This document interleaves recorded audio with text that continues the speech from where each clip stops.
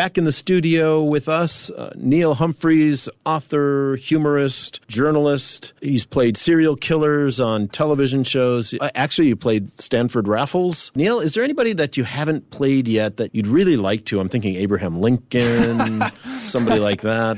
It's funny you say that. I'm not an actor. Have you ever done any? Have you trod the boards? I have. I did quite a lot in my earlier days and commercials and things. In fact, go on. When I lived in Tokyo in the late 80s and early 90s. I was a journalist there, but I did some side work.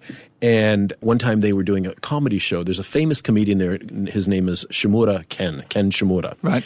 And they were doing an evening comedy TV show. And they had me play, get this. Go on. Napoleon.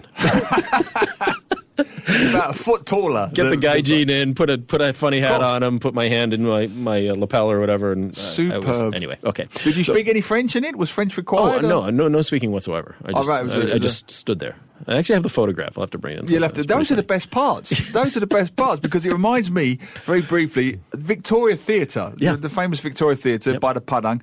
I've played there to a near standing ovation, and I didn't have to do anything except it was a student production. It was Victoria School, one of the best schools in Singapore, out at the East Coast, and they have a very well-known drama festival. And each year they get the teachers to perform a skit, right? Okay. And it's always very self-deprecating. And I was doing some CCA teaching there, teaching speech and drama and so on. So I feel I hate to say this, but I felt so bad for the rest of the teachers because they were on stage doing a pre-arranged skit, and it was a little bit lame, if I'm being honest, but they were doing their skit and everything. And I didn't have a part in this, and I wasn't connected to this skit. And it's going okay, and there's some polite laughter and from the audience of like 2,000 Victorian boys. And I said to them, what if I come on and I was about 25 then, what if I came on as an Angmo Arbeng? Right? Mm-hmm. And I just literally, as if I'd come on by mistake. Like I was quite proud of this idea. Like I was a cleaner at the theatre who just wandered on stage with his broom going, hey, what's this, huh? And then I started improvising. And all I had to do was roll up my jeans, go on barefoot, put a singlet on, grubby singlet, mess up my hair, and walk around, hey, what's this, huh? And all I had to do was that, and the place just erupted because it was a white man pretending to be an Arbeng.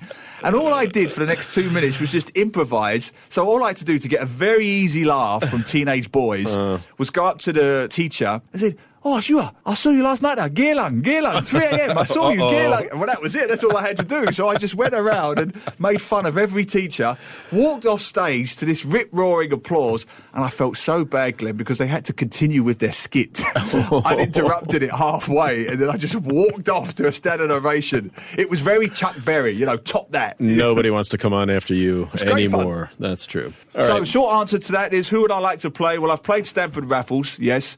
I've played a serial killer, yes. There is one part. You're familiar with Oliver Twist, sure. the Charles Dickens novel and the musical? Yep. It's my favourite musical, Fagin.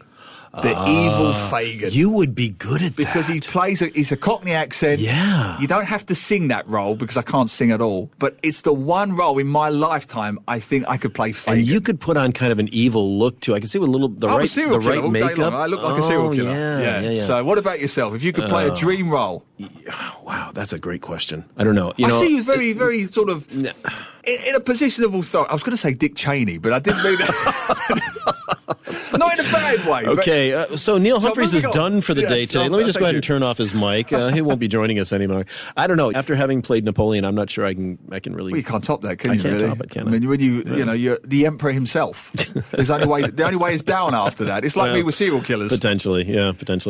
To listen to more great interviews, download our podcasts at moneyfm893.sg or download the SPH radio app available on Google Play or the App Store.